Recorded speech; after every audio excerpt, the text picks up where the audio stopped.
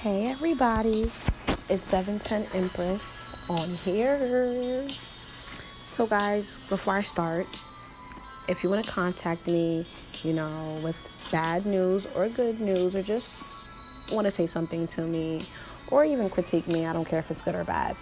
My email is 710empress at gmail.com.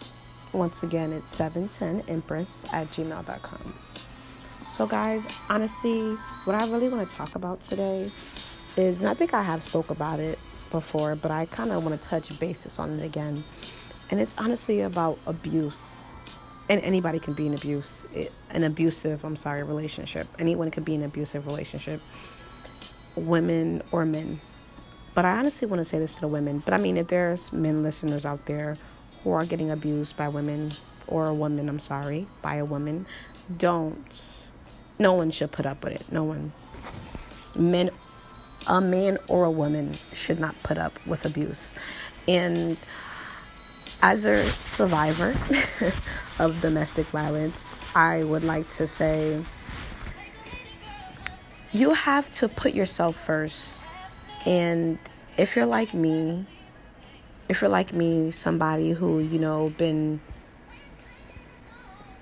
putting people first, puts people first before themselves. Like, for example, I've been helping raise my little brothers ever since I was 12, 13.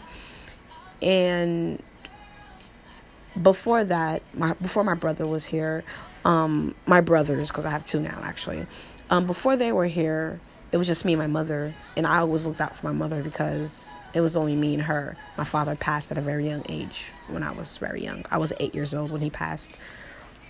But the main thing I want to get to about this is there are signs, people, when you're with someone who's controlling or abusive, that we tend to ignore these signs. Or if we don't ignore them, we think that it's okay and it's normal. Or we justify their actions or, their response to certain things. For example, I will speak about a relationship I was once in. So I was with a guy, and when we got together, he knew, my mother used to own a restaurant, and I used to work for my mother. And before she had the restaurant, we worked from home. So if you ask how we got our customers, what we did was we took two separate vehicles, me and my mother, and we filled it up with food, not the whole entire car with food, but the whole back seat up with food or whatever. And we went to different places where we knew men were either getting drunk or, enjoying themselves, gambling or whatever. And we know men get hungry. Everybody gets hungry. Like, who doesn't get hungry? So we would go there around lunchtime, 11:30, 12, come with food. That's how the business started. I'm just touching bases on how the business started, guys. My mother's restaurant. So at the restaurant, when anybody works customer service, you know that you have to make the customer feel good. That's the part of customer service. Anything you do, either you work at retail or you're a server, or even if you're a business owner, customers are important, because without these customers, there is no revenue coming in. There is no revenue coming in. I just want to say that properly so you can hear me. I have to enunciate better. So guys, all right. So in this relationship, the guy I was with, he wanted me to leave my mom's restaurant, so he didn't want me to work there anymore. He also didn't want me to have any guy friends. Like, it doesn't even matter if I never even seen the guy naked or anything, or me and the guy never even kissed. It doesn't matter. Any guy I could not be friends with. And it got to the point that my cousin, who was a male, he had to know how was he my cousin. Like, he wanted to know the family tree, from my mother, if this is her sister's son, or if that's my mother's brother's son. He wanted the whole nitty gritty.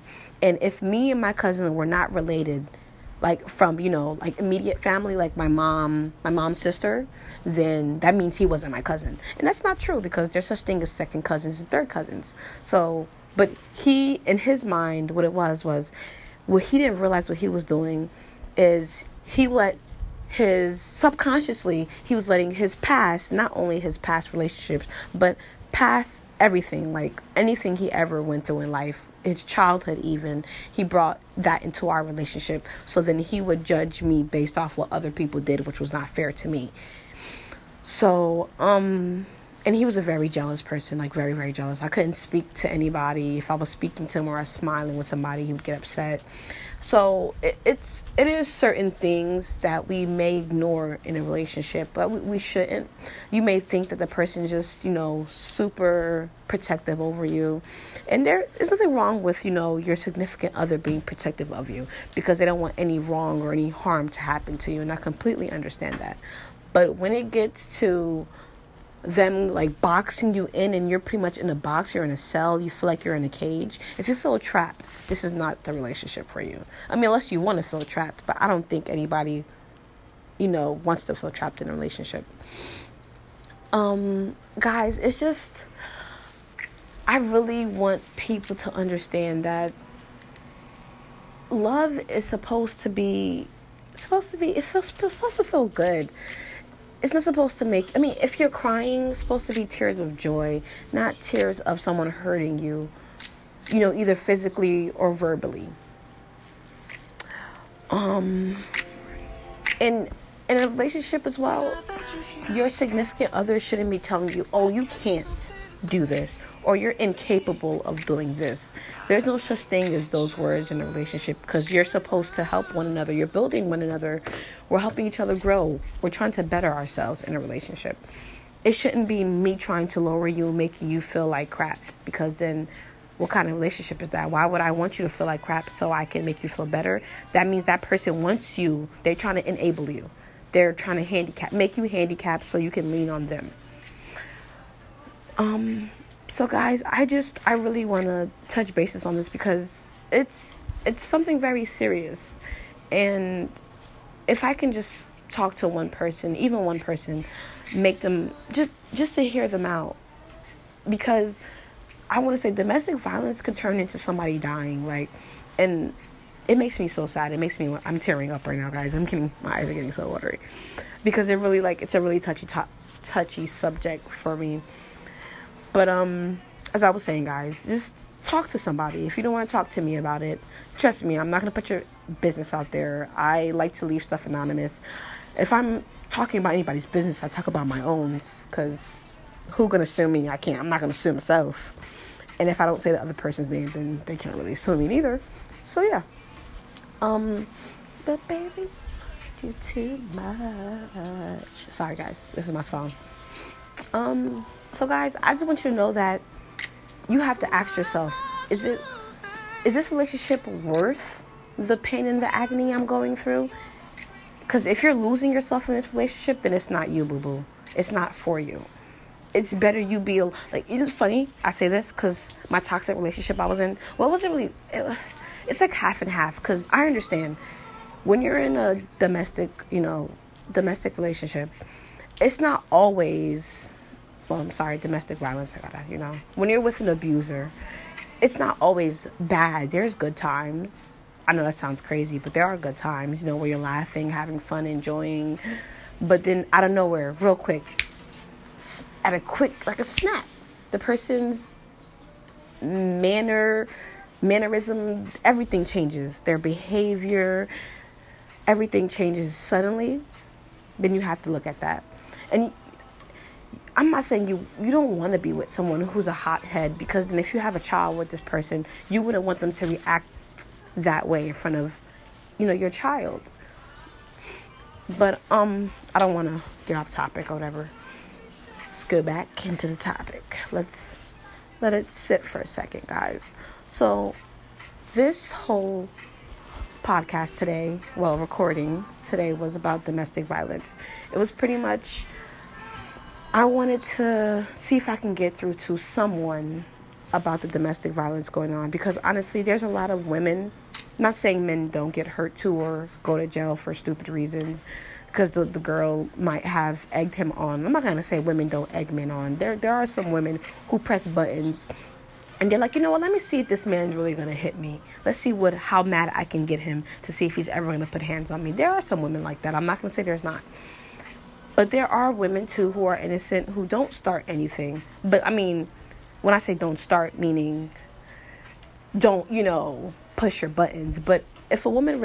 So, for example, if we're having a conversation and you're yelling at me or you're your tone is getting a little bit too above for me, too high pitched, I'm going to say something disrespectful as well. I will definitely get in the same tone or same mood as you as well. Like, we're transferring energy. You know what I'm saying? If you want to be nasty, I can be nasty as well. That's what I'm saying. But, guys, I'm just going to keep that short like that for today. I just really wanted to touch just a little bit about domestic violence, because this is a topic that you could go on forever about. Because honestly, domestic violence has been going on for a very, very long time, and mostly with men hitting on women, men being disrespectful to women, because women didn't have the same rights as men back in the day. But women now, what we need to understand is that we have a voice. We can speak, we can talk.